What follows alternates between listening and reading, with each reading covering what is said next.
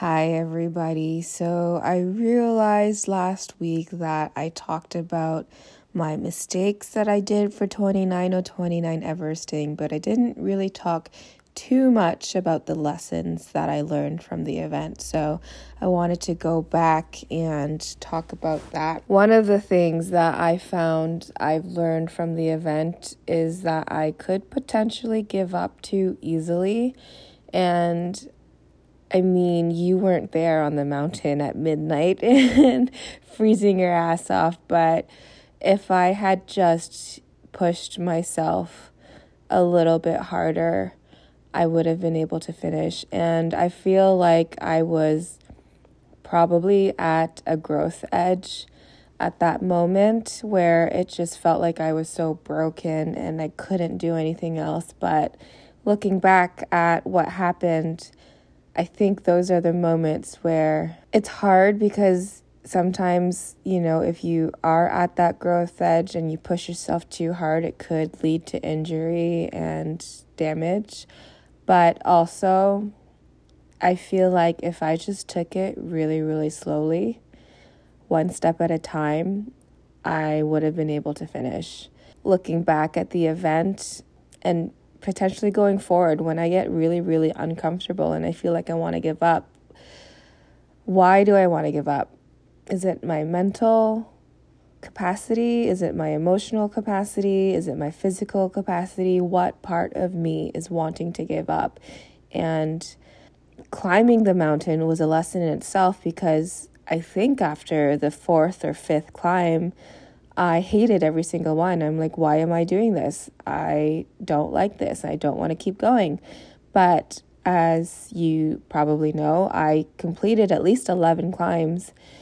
So that meant that mentally, after the fourth or fifth, I was done. I didn't want to do anymore, but physically, I was still capable of doing it. So I'm wondering if in that moment when I gave up that night, if it was another mental barrier that I was just supposed to overcome, but I didn't. And looking back on it, I definitely feel like I have learned a lot more in failure than I would have in success, because if I was successful, I wouldn't be sitting here analyzing everything that went wrong. I would have just been like, hell yeah, I did it and it's done. And of course I did it. I'm so happy. I'm so proud of myself. But because that did not happen, I am critically analyzing everything that I did. I don't actually sit and reflect that often. So I think that it is very, very valuable for me that all of this happened in this way. And because I didn't finish this year, I am determined to go back next year and finish it. And that just means that I'm in for another year of training. And like I said in the second episode, this is all about the training. The event is only the last 5%. The training and the journey is the 95% leading up to that last single day. Without the 95%, the event itself would be unsuccessful. And like I said, it is training to become the person that I want to be. I want to be the person that enjoys hikes, that loves to go to the gym every day, that is consistently working out on my physical strength and cardiovascular ability. I want to be that person. And by committing to another 29 event next year, I am committing to the training plan, and I am committing to continuing on this journey and getting it done and bettering myself. And like I said, going into this event, I am excited to do the training, and I can't wait. I can't wait to go back on that mountain, actually. I've been getting comments from people, and people message me and talk to me if I see them in person lately, and they're telling me how inspirational I am, and they can't believe that I'm doing all this stuff, and it's so cool, it's so inspirational, and how does it feel? Honestly, it doesn't feel like anything to me. It just feels like another day has gone by. it doesn't feel that spectacular that the 29 event happened. I guess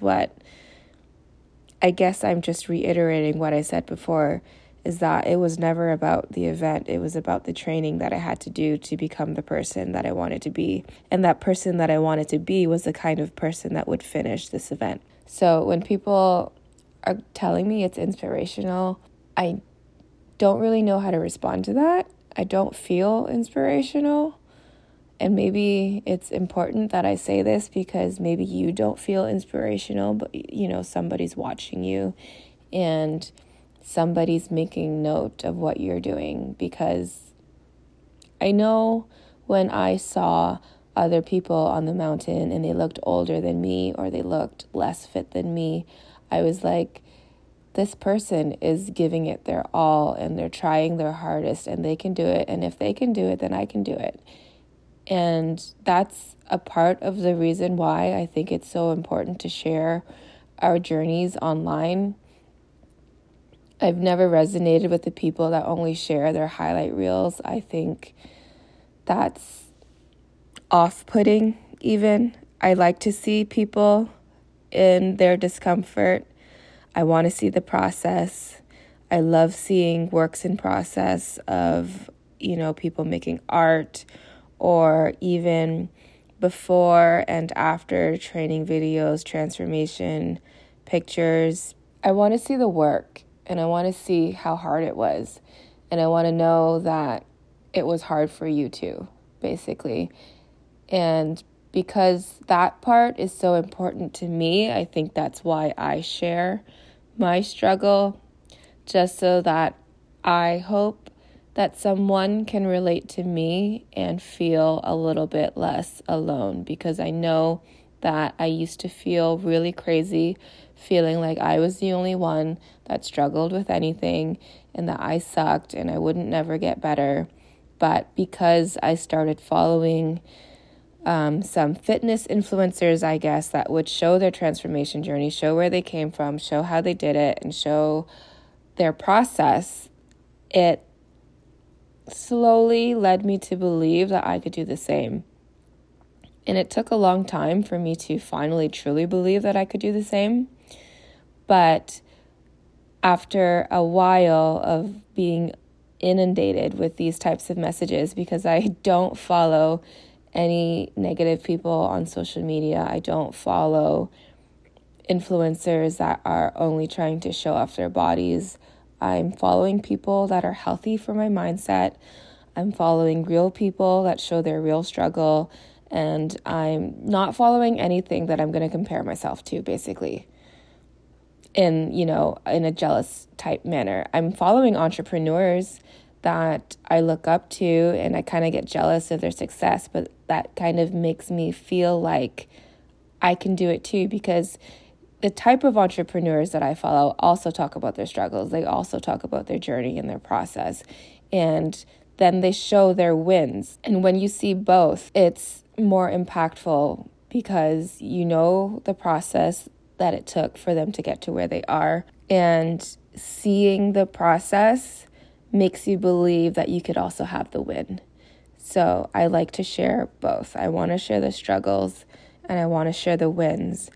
And I'm not sure if this podcast is flowing because I'm kind of just closing my eyes and talking. But that's basically the whole premise of my brand, I guess, is authenticity and real life and struggle, and then really, really celebrating the wins because they were worth it and they were worked for really hard. Speaking of wins, I'm really excited about what's happening in my world right now. I don't want to make any announcements. Actually, one announcement was just made.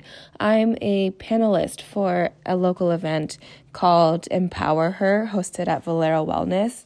I was asked to sit on a panel and talk about entrepreneurship, our lives, the struggle, the journey, the process, basically everything that I currently love talking about. So I was really, really excited to say yes to that.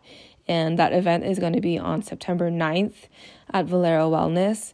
So if you're local to Windsor, Ontario, and you want to get a ticket, I'm hosting a giveaway on my Instagram right now. So check out my Instagram at Tinas_arena_. And you can drop a comment on my post and win my ticket to go to the event. Otherwise, I really feel like life is so funny. There's no other choice than to keep growing, because I don't want to feel stagnant in my life. I don't want to feel like I don't have any growth.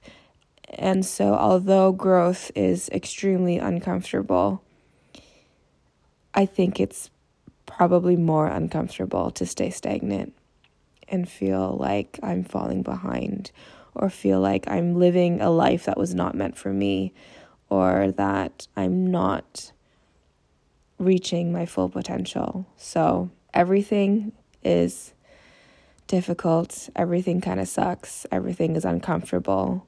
But would I rather be uncomfortable sitting at home dreaming about this future that I want for myself so bad? Or would I rather be uncomfortable facing rejection and getting out there and going after my dreams? That's all that I have for you today. So I hope that this resonated with you. Make sure to let me know if it does, because it kind of feels like I'm talking into thin air. Actually, I am talking into thin air, but it also kind of feels like no one's listening, which it's okay if there isn't. I'm just practicing and talking for myself. It doesn't matter either way. But if you do have a comment for me, I would really love to hear it. So I would appreciate it if you did reach out to me.